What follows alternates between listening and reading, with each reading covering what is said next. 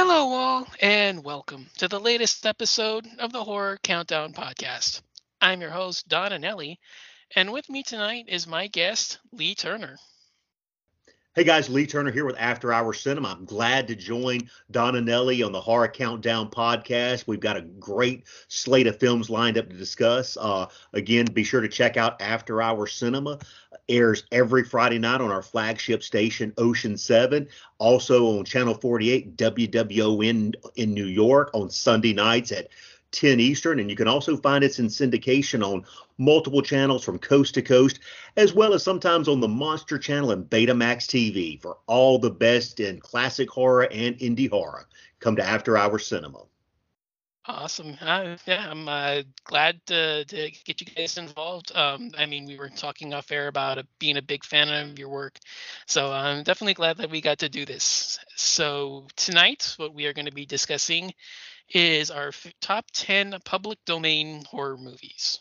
So these are copyright free. These are films that anybody and everybody can check out whenever they want to. They're free and available in just about any format you want. So yeah, go ahead and this was your topic, your selection. If you have any opening remarks you want to say about the topic at hand, why you chose it, go ahead and feel free. Oh, absolutely. Again, this is a very hard list to narrow down. There's so many great public domain films. One thing when I was kind of crafting and formulating my list, I was kind of cognizant to kind of avoid some more of the films that might be a little more science fiction or futuristic, say something like the Idaho Transfer or a film of that nature, or the something like the Astral Factor, which is more kind of paranormal, not so much of a horror film. I kind of stuck this list, kind of kept it solidly within the horror genre per se, instead of kind of veering out into the thriller or paranormal or supernatural, which sometimes there's a lot of crossover, especially amongst horror hosts and horror historians. And I consider myself, a lot of people say I'm a horror host. I consider myself more of a horror historian as opposed to a horror host. That's a, a good colleague out in Los Angeles, Joe Williamson, has always said that I was a horror historian as opposed to a horror host. And I tend to agree with that analysis. But I wanted to kind of just keep it kind of square within that genre. And again, it was very hard to narrow down to 10, and it's really gets really interchangeable, kind of what I call the Mount Rushmore of public domain. What are the true top four? And again, I think there's a arguments can be made on both sides when it comes to public domain horror. But again, thankfully we have some of these great films, and I'm very excited, just as an aside, that we're only a couple more years out from some of those classic Universal monster films from the early 30s entering the public domain, and that's going to be a great thing for horror hosts and horror fans alike. Yeah, that's really interesting to hear. Yeah, I was kind of surprised looking over the list that there was a lot more that I believe the term would be heavy hitters that have entered the public domain, because I'm pretty sure, I mean, most of us would probably assume what our number one and number two would be. We shall save them for later just in case that there's any discrepancies. But I assume when people say public domain, I think there's one or two or maybe even a handful of titles that would pop up. And yeah, I was kind of intrigued looking into this, that there was a lot more really enjoyable and not necessarily ones that you think of as being public domain, but they actually are. So yeah, this is a pretty fun one to dive into. Some of the films I think we will probably have a lot of crossover. But in either sense, yeah, there's a lot more films out there than you think would be considered public domain. So yeah, I'm really intrigued to dive into this and get our thoughts on some of these films, because, like I said, there may be some crossover here, but there's a lot more out there than I think we'll cover here that are still worth your time and are still, still need appreciation more than anything. So I'm really excited to dive into this and get our list going. Oh, absolutely. Me too. Looking forward to it again. I think you're going to see a lot of commonalities and a lot of kind of recurrent themes that are kind of popping up when we get into the list in short. So Yeah, for sure. So I think that is the cue to start. And my number 10, I went with one of my favorites from this particular period. And yeah, I did kind of try to veer out of this particular span of time as much as I tried, as much as I can. But I fell into a habit of finding this particular section of the genre really interesting and really fascinating. And my number 10 is 1963's The Terror. oh, excellent choice. Jack Nicholson, Boris Karloff, Yeah. Roger Corman production. It kind of had of a potpourri of directors when you study that film's history. Yeah. Exactly. Yeah. I think Corman is the credited one, but I mean everybody from Nicholson himself to Francis Ford Coppola. Jack Hill is said to have directed stuff. I mean, there's like five or six names that pop up when you look into the backstory on this. I And also, it, Go I didn't ahead. mean to interrupt you. Go ahead. Go ahead, Don. I was gonna say it's really hard to tell when you watch the finished product that there's so many cooks in the kitchen because it's a really fun tale, and the simplicity of everything being kept in the one location. The gothic locales are really fascinating, and I'm a big fan of the genre myself. I love gothic horror, so it was always one that it pulled me in more so than anything. But then, like I said, just the backstory to everything kind of just gives it this extra really like intriguing, like this intriguing factor that just kind of enhances the film and makes it a little bit of fun. So Again, great points, especially about all the cooks in the kitchen. One thing that I found interesting about the Terra, it's my understanding from my research that Corman tried to go back years later and shoot some additional scenes and recut it to try to take it out of the public domain and make it a derivative work. I'm not really sure if that really happened or not, but it's certainly a horror host favorite. The one thing about the Terra, a lot of people lump it in with the Poe Gothic series, but it's not based on an Edgar Allan Poe. It's my understanding Corman was just wanting to use these castle sets, and they were taking down the sets as they were shooting and wrapping up. It was just a way to, salvage another film out of some pre-existing sets and the cast and crew that he had available. Fascinating storytelling, especially just to see a young Jack Nicholson actually appearing opposite his then wife at the time. yeah, I had heard that Corman did that on numerous occasions. Where I believe another one he did that with was Creature from the Haunted Sea, which was something that was shot after he had finished his main film, and it was just something that he would do to recapture extra funding, just because he had leftover days on the shoot and said, okay, I need a movie, here, you guys, let's do this. Um, yeah, I'd heard something similar, so that would be pretty interesting to know that if he actually did go back and try to shoot extra footage. Because yeah, that would be pretty interesting. I'd love to learn a little bit more about that. But yeah, that would be my number 10. So I guess would be your pick now. Well, sticking with that gothic theme that you were going for with the Terror, I'm going to have to go with the Blancheville Monster. I mean, I believe it's one of the better Italian horror films of the era, and we're lucky from a public domain status that it didn't when we signed the trade when we signed the GATT treaties and some other treaties that somehow that one got exempt and got left out and was never renewed. So we're blessed with this great public domain film. I think the Blancheville Monster does a excellent job of showing what truly atmospheric horror can do, on such a low budget with a very compelling story. I liked a lot of the themes. I love the look of the Blancheville Monster, and it's just a great use of black and white photography. I actually wish there were some better public domain prints out there in circulation. Indeed, that movie will make an appearance on my list as well. I definitely agree with you. Um, So kind of fortuitous that your choice is Gothic Italian horror. My number 9 is also Gothic Italian horror. Kind of, like I said, keeping in with some of my favorites, one of my favorite areas in the genre. And I have 1965's or Faceless Monster, or I think it goes by maybe another title or something. I'm a huge fan of this particular series. Like I said, I love Gothic horror, and I'm also a massive Italian horror fan. So Italian Gothics are always something that's really appealing to me, and Nightmare Castle is one of my favorites.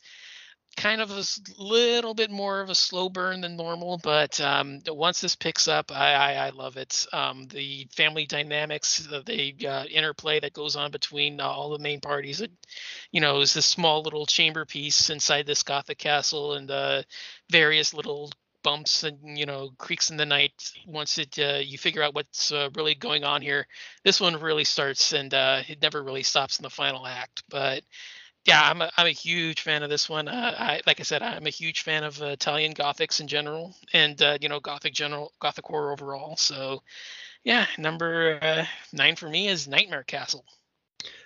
Definitely an honorable mention on my list. It was just barely outside the top 10. I mean, how can you not love a film with Barbara Steele and Helga Leen, who have both been in some great films, especially the actress Helga Leen, because she is going to be heavily featured in some other movies that are going to be probably on your list and my list. And also, I love a character with the name Aerosmith. It's spelled different than the band Aerosmith, but Dr. Aerosmith in Nightmare Castle. I enjoyed the heck out of this film. So again, just missed my top 10. Nice.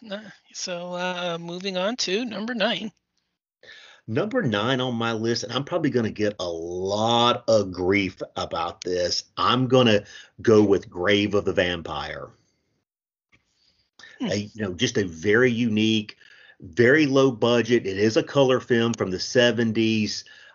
It was just it kind of encapsulated like that early 70s horror vibe. William Smith in a very prominent role in it. I mean, who has a baby vampire, I don't want to give any spoiler alerts, kind of comes back for revenge, and some of the marketing ploys that were used for the movie, I just enjoyed the heck out of it. I mean, I just thought it was just great, and it had some actual genuine scares, and you just can't, some of the 70s clothing it can look kind of dated now, but it's just a great story. I mean, I really think it's just, in that graveyard scene, it's got a great cast.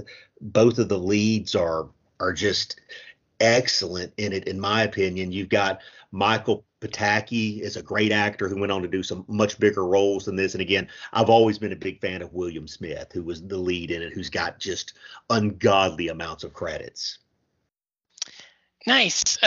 Just missed out on mine. It's not on my main list or honorable mentions, but yeah, it just missed out. I enjoyed it as well. I think the offbeat atmosphere kind of adds a lot to it. It's not your traditional vampire film, so it doesn't really play by the normal rules. And the 70s flair to this one is really kind of interesting, and it kind of, like I said, adds that offbeat feel that it's not a traditional kind of a film, and it just feels like a its own little entity, and it's trying to do some it's trying to tell its own story instead of just following the established convention. So yeah, it's pretty interesting, and not on my list, but definitely an interesting one, and definitely worth your while. Absolutely. To be shot, I think they shot in less than 10 days on $50,000. I mean, that just shows what you can do with great talent and some original ideas despite the budget.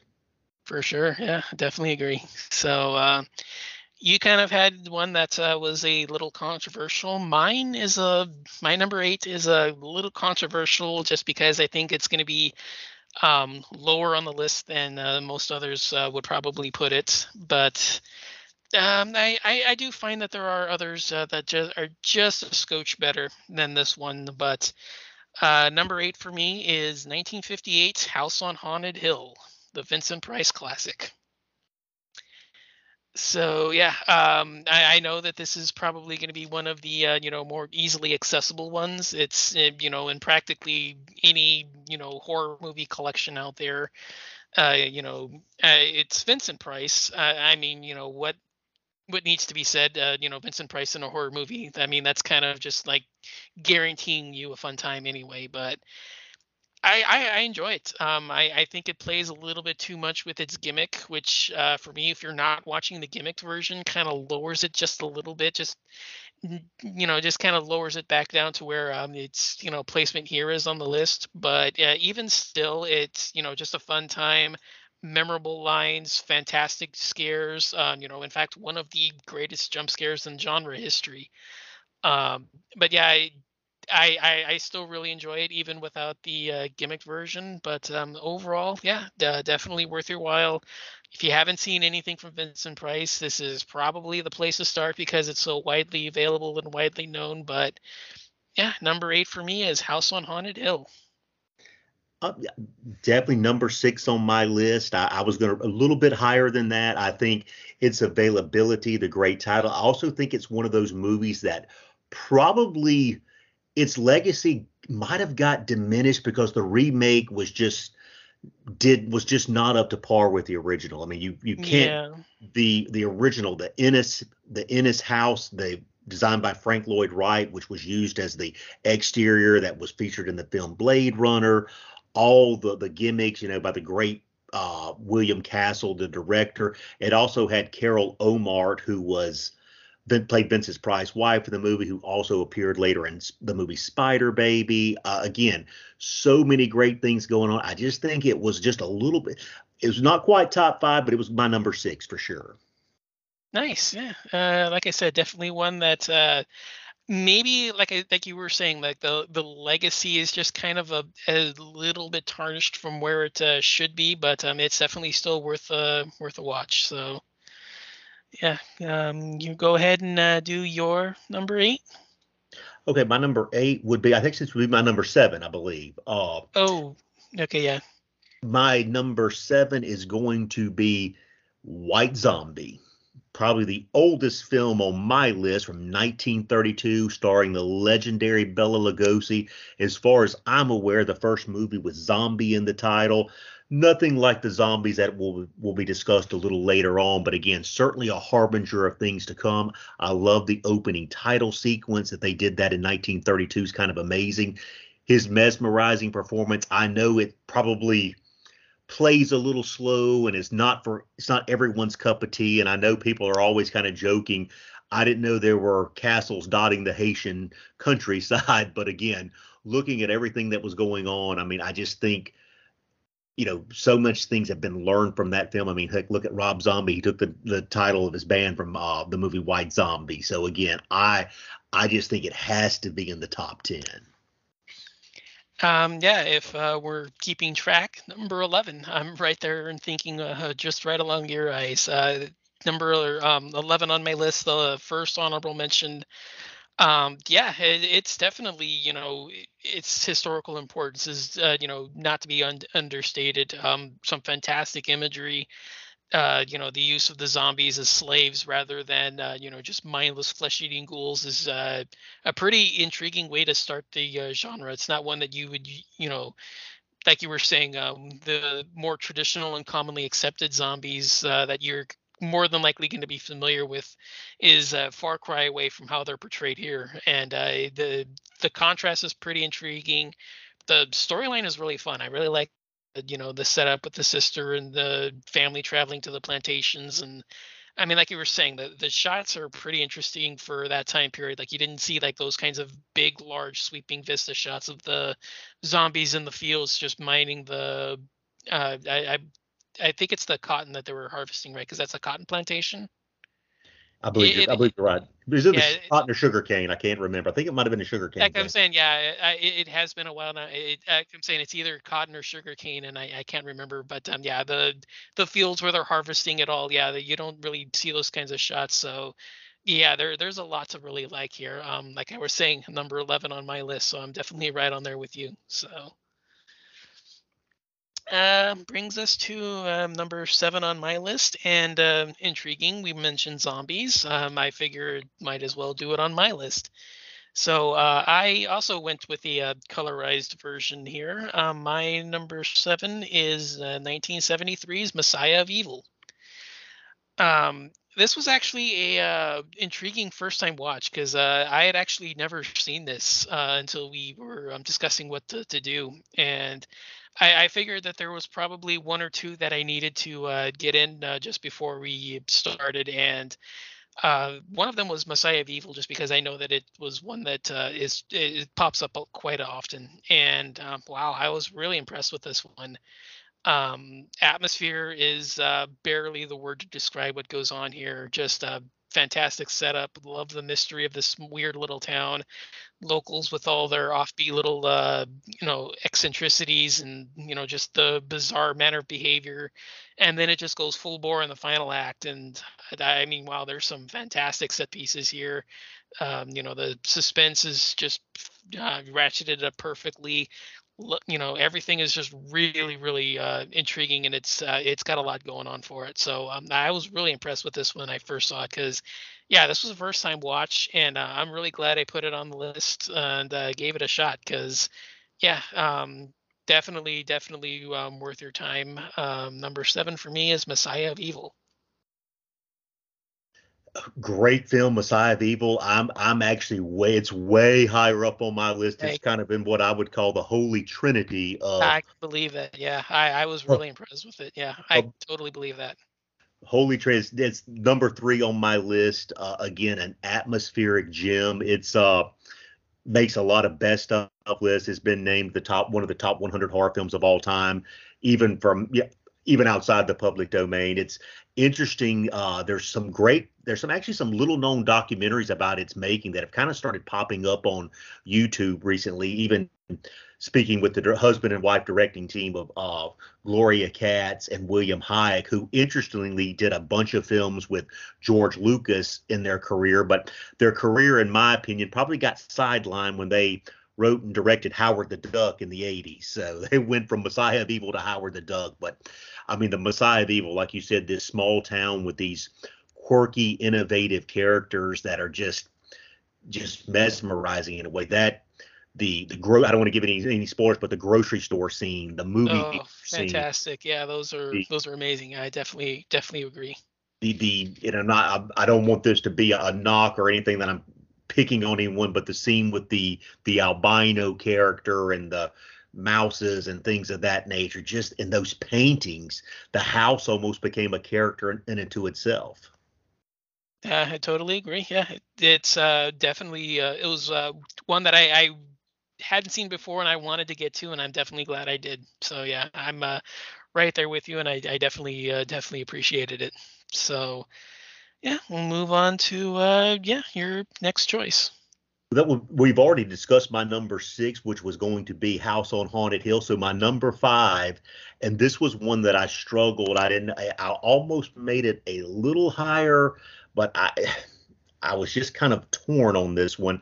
I'm gonna have to go with City of the Dead, also known as Horror Hotel. It's a fantastic film with just a atmosphere of the town of Whitewood and the fog. I mean, I've never seen a movie with so much fog almost becomes a character, and the witchcraft. And again, there was a monologue from the film that Rob Zombie used in a song, and Venetia Stevens' character is just amazing. And the story, the old style New England witchcraft, Salem witch trials kind of vibe that permeates the whole movie. And again, the fact that they pulled most of this off on sound stages is just it's just breathtaking in a way to watch, even though it kind of has somewhat of a soap opera-ish TV look to it. It just is very engrossing. Yeah, I completely agree, because we will be discussing that one in due time. So for my next pick, for my number 6, I'm going back to my gothic horror roots, going back to Italian horror, and adding Vincent Price to the mix, which is just an absolute delight, and the recipe for a good time. So I went with 1964's The Last Man on Earth. Um, yeah, one of the prototype vampire films. Another prototype zombie film, even to follow up on the previous films we discussed. just a fantastic time. An adaptation of the Omega Man or I Am Legend, or I forget what the actual story is called. I think it is I Am Omega, correct? I know, I believe it is I Am Legend. I believe it's that's Richard Matheson was the writer on Right. those. I believe it is I Am Legend. I believe. I don't quote me on that though. So Exactly. Yeah. I've never. I know it. I know one of the two adaptations is the actual title, but yeah, I've never. I still need to figure that one out for myself. But absolutely, yeah.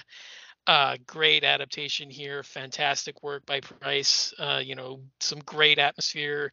The loneliness and desperation that he feels being the only man around until he meets the other woman. But again, not no real spoilers, but yeah, just an overall fantastic time. You can't go wrong with Vincent Price. I wish he had more films in the public domain, but you can't go wrong with anything that's on display here. So my number six is The Last Man on Earth.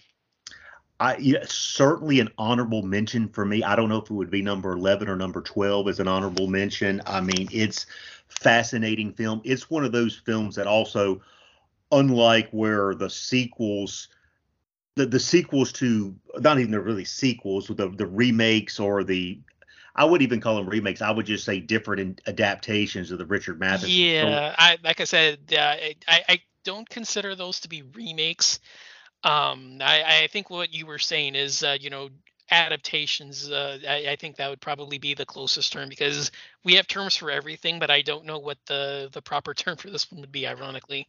I guess unlike a lot of films where the remake or the subsequent adaptation kind of harms the original. I just think that the remakes were just so much bigger budget, so different that it almost, I don't want to say it makes this one more overlooked. It's more of hidden because the subsequent adaptations are so much. I won't say better is not the right word, but they're just such a bigger budget films. Or I just think bigger. Yeah, bigger is a definitely better term. they're just such bigger productions, and they almost kind of swallow the very first adaptation of the beginning. But I love the shot in Rome, Vincent Price. You can't go wrong with a movie with Vincent Price in it. Again, it's certainly an honorable mention. And again, it spawned so much stuff. But an interesting thing that when I've hosted this film, and before, it was a very well received episode. But I was doing my research on it, that the film actually was a influence on George A. Romero, which a film I know that we're going to discuss a little later on. When you can influence George Romero, I mean, you've certainly done something. Indeed, yeah. Fantastic pick there. So I guess we'll move on to your next choice. Since we've already discussed my number five, and we're on to number four for me, and that would be Silent Night, Bloody Night, from 1972, directed by Theodore Gashani, a film that, in my opinion, could easily be ranked in the top three. A lot of people give me grief on that, but because I believe that this was probably doesn't get its due as a very early slasher. I know everyone talks about, Black Christmas being the first slasher film. If you watch Silent Night, Bloody Night, you'll see the anonymous phone calls, the point of view of the killer shots, using the house as a character into itself. And again, you have these amazing performances by, a genre legend like Mary Warrenoff.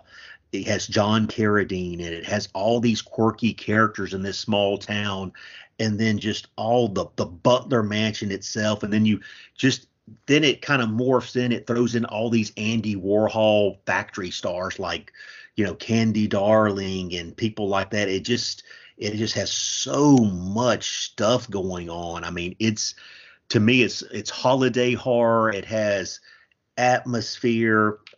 It's just celebrated its 50th anniversary. There was a great article in Fangoria magazine about it, and we, after Our Cinema got a mention, I'm just thrilled to death to have any kind of reference in Fangoria magazine. Again, great article. I think it's a film that does not get its due for its influence on the slasher genre. I mean, we're talking about a film that predates Black Christmas. I'm not saying it's Black Christmas quality or anything to take away from earlier slashers, but I think a lot of elements were taking from Silent Night, Bloody Night.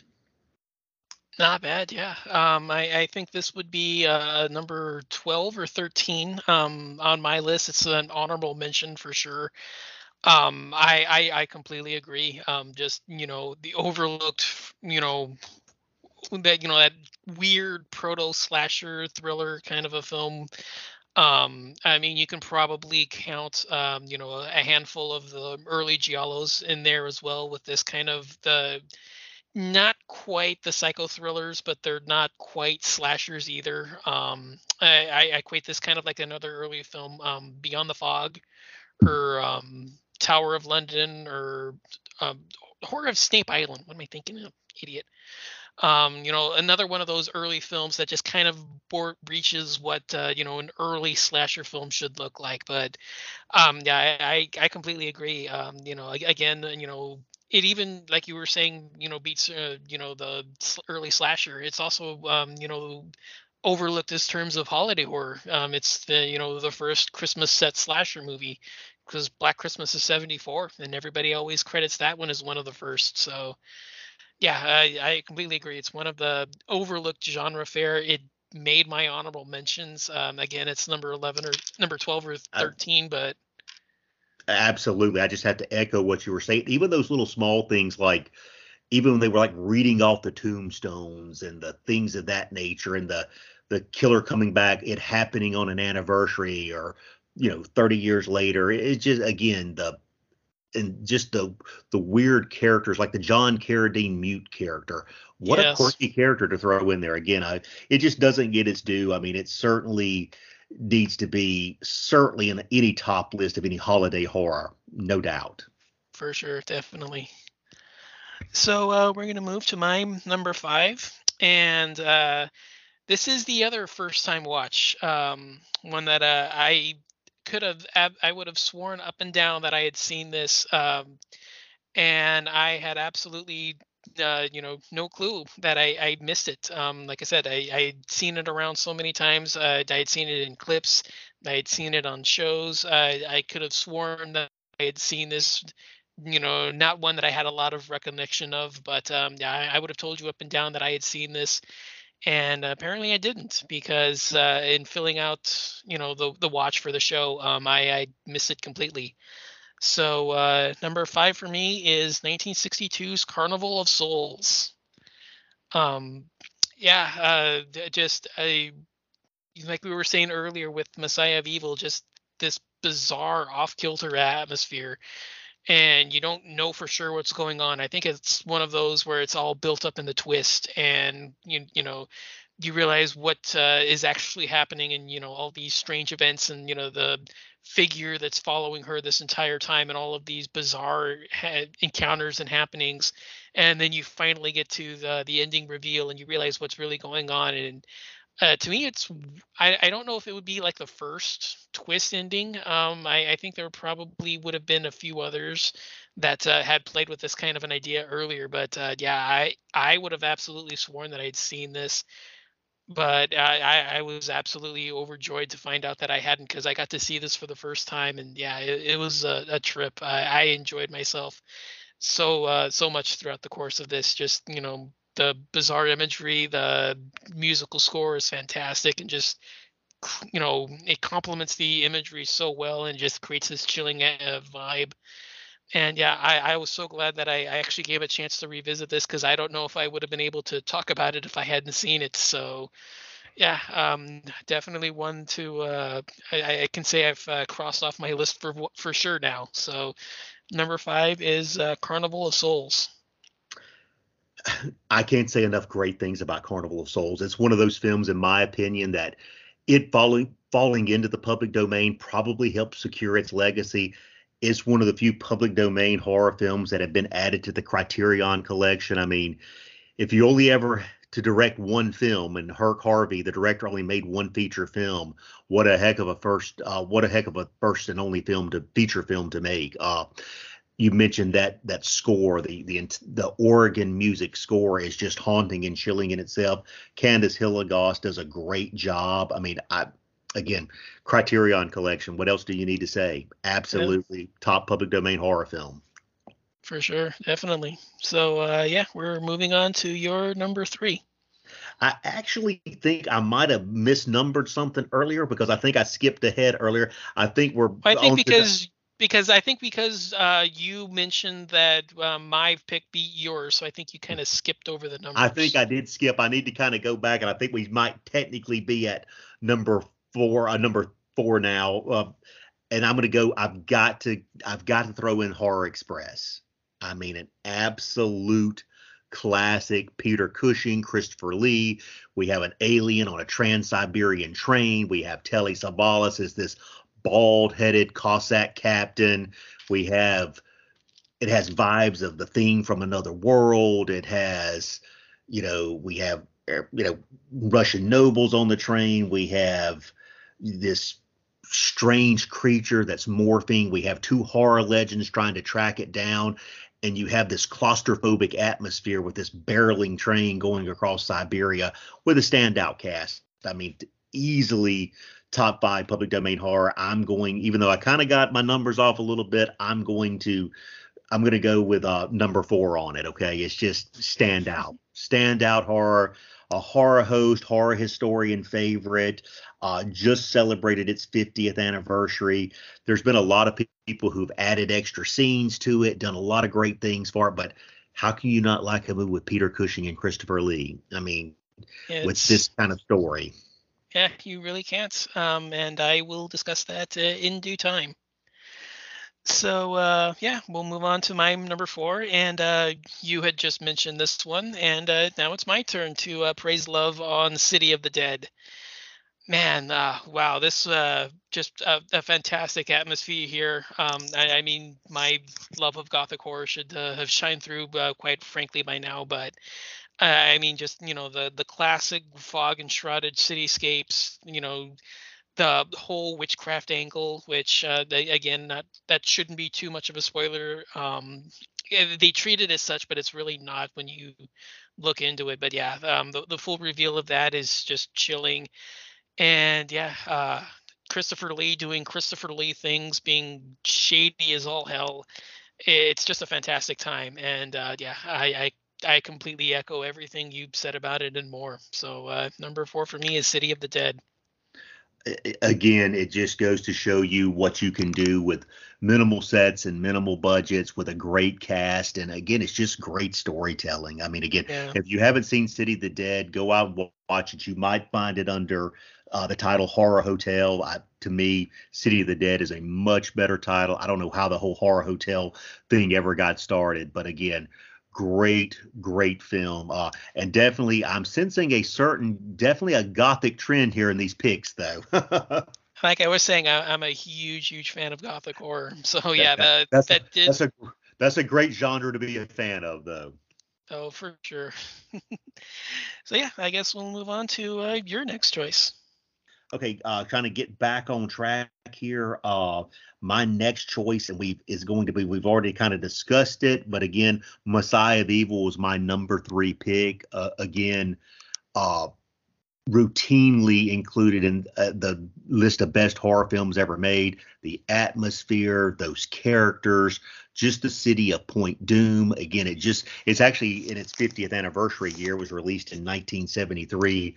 Again, Anitra Ford, Mariana Hill, who also was in another great public domain film called The Astral Factor, and actually was in The Godfather. Again, one of the things that I liked about it was the character who was in House on Haunted Hill has a character kind of playing a neurotic, kind of explaining what was going on in Point Doom, and just a very different take on the zombie genre as well. I mean, they were not the traditional Night of the Living Dead style zombies, which kind of proliferated that. I know we're going to talk about that film obviously soon, but again, Messiah of Evil, it's worth to watch it for the atmosphere.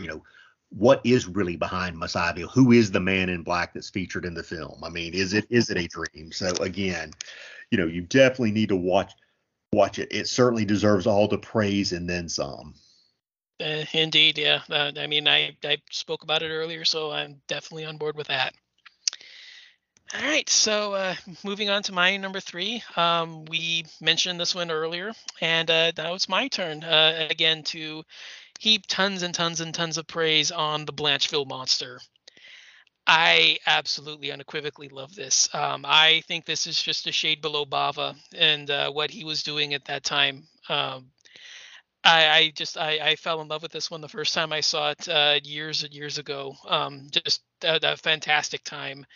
The setup is just absolutely dripping with that fantastic melodrama. The weird interplay with the the friends coming over to visit and the staff being new there, but nobody really trusts each other, and there's all these shady dealings going on behind the scenes that who's really in league with who's really in control of who's who's really in charge of the household. And then you throw in this mystery about why this strange tomb and all of the various happenings that go on inside, and you meet this ghost, and there's this monster involved. And it just lit me in it just hit me in all the right places. And yeah, Italian doing gothic horror in a castle, I'm in heaven. Just inject that into my veins as often as you can.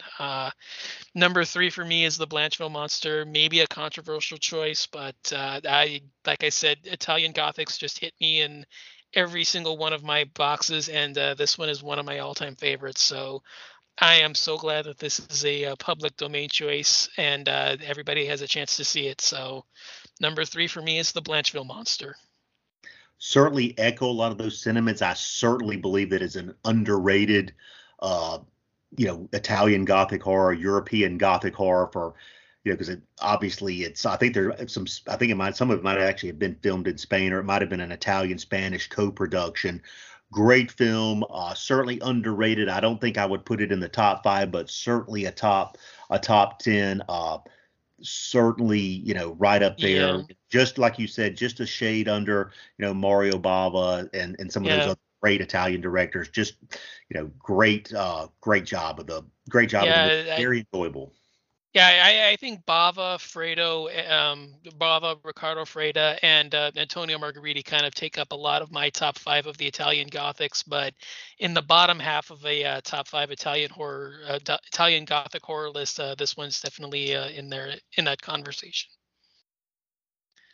So yeah, we'll move on to your next choice. That my next choice will be the number two on my list would be one that we discussed that was in I believe it was your number five, if I remember correctly. Again, it's Carnival of Souls, a Criterion Collection movie with Candice Hilligoss, directed by Herc Harvey, done on a minuscule budget.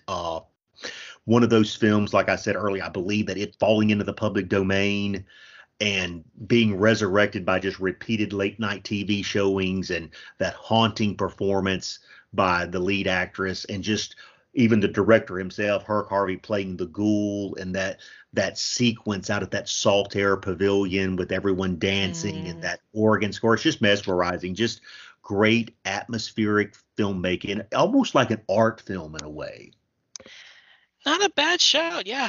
Maybe not like what you would assume, like when we say art, an art house or art, arty horror film.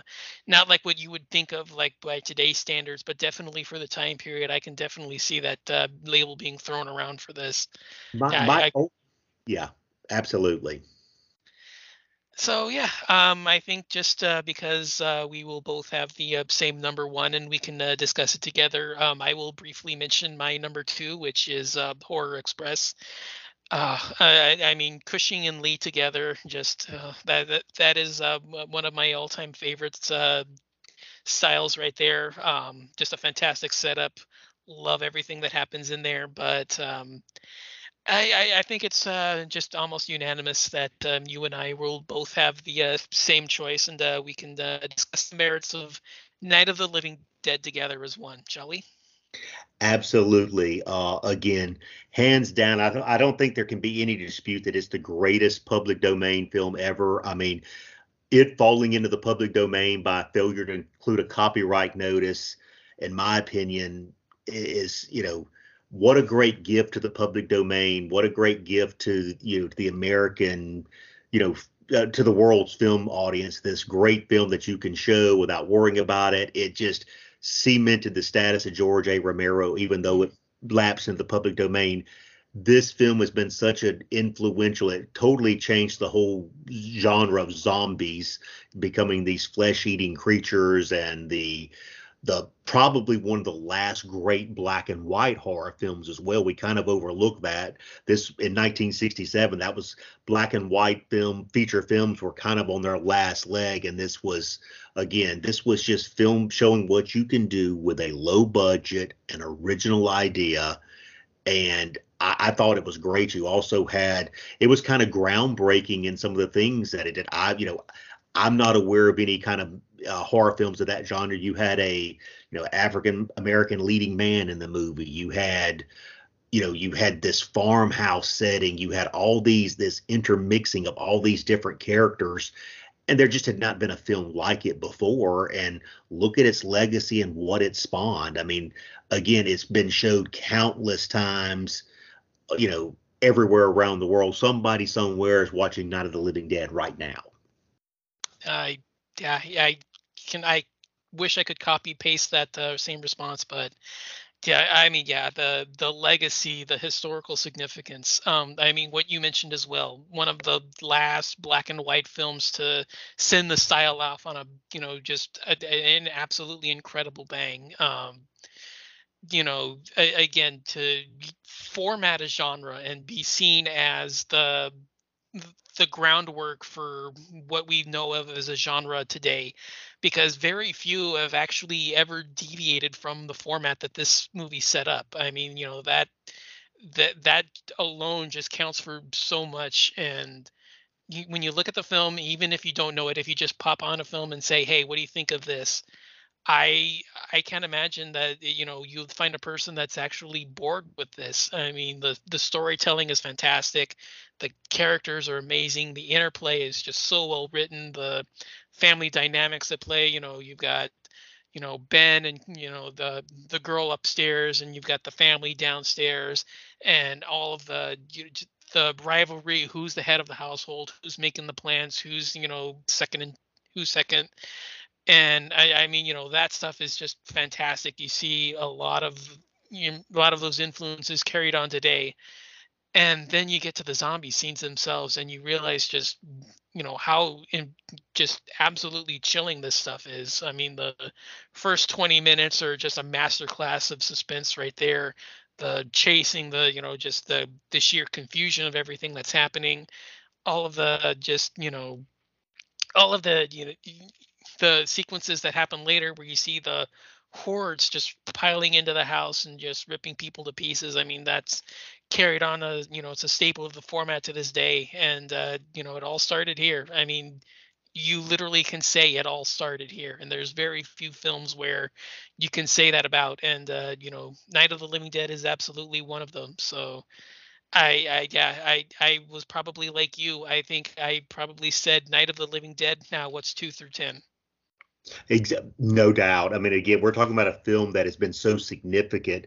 I don't know of any other public domain or even low budget films of it's so low budget that entered the Library of Congress, the National Film Registry, because it's so historically and culturally significant. I mean, we're talking about a low budget film that spawned a whole genre and influenced countless filmmakers. Again, I mean, nobody had ever made zombies cannibals and the way they would rush in and devour people. I mean, that even like you said, it starts off even strong. That opening scene, we're coming to get you, Barbara, in the cemetery. Everyone knows that scene. It's almost become a part of pop culture and Americana, Night of the Living Dead. And you only have to thank for it because it fell into the public domain. Thankfully, they forgot to include the copyright symbol and entered the public domain upon release. So yeah. But this is a end of the list. So we guess we will mention any other honorable choices. Just shout out a few other additional films just to share some love, even if they're not top 10 worthy, but still something that people should seek out and give their time to. Oh, absolutely. Again, I would consider it kind of a horror / sci-fi. I mentioned it earlier. Idaho Transfer would certainly be just outside the top 10 as a great public domain film. I would also say Probably another one is probably The Devil's Partner. It's probably I think it was filmed in the late 50s, but not released until 1961. Has a kind of a Faustian bargain, very low budget, but very well done. Another great public domain film that has an A-list star in it is Man in the Attic, kind of a Jack the Ripper film starring the great Jack Palance. Can't go wrong with that. I would also recommend, if you haven't seen it, Night Tide with a very young Dennis Hopper, black and white film, more of a surreal kind of, definitely a horror film, but has a lot of things going on with it. Just can't say enough great things about Night Tide. I think it might have got selected for preservation by the Motion Picture Academy as well. So a lot of people always are quick to mention A Bucket of Blood with Dick Miller. I would consider Bucket of Blood almost more kind of a horror comedy, which I kind of avoided for this list, but certainly, an honorable mention nonetheless. Yeah, definitely. I had Devil's Partner and Bucket of Blood on mine as well, so I'm definitely on board with those. And another one that I had was Dementia 13, another of those early proto slashers that, again, that maybe not necessarily has all of the features intact, but is definitely another, we're on the right path. Let's go from here kind of a film. So, Oh, absolutely. I think that was Francis Ford Coppola's actually. I know he directed some other stuff for Corman. right. It's the Yeah. first thing he ever put his name on. Yeah, So I think great. that I think I have heard that was his a feature length debut. I know he doesn't consider it his debut, but as you were saying, yeah, feature length debut. I think that he does consider it to be Dementia 13, 'Cause or at least the public does to a lesser extent. But 'cause I yeah, think, yeah, go ahead. I didn't mean to interrupt you. no, I was gonna say, yeah, I don't know if he actually likes the film or not, but I definitely think that a lot of scholars do consider it to be one of the first.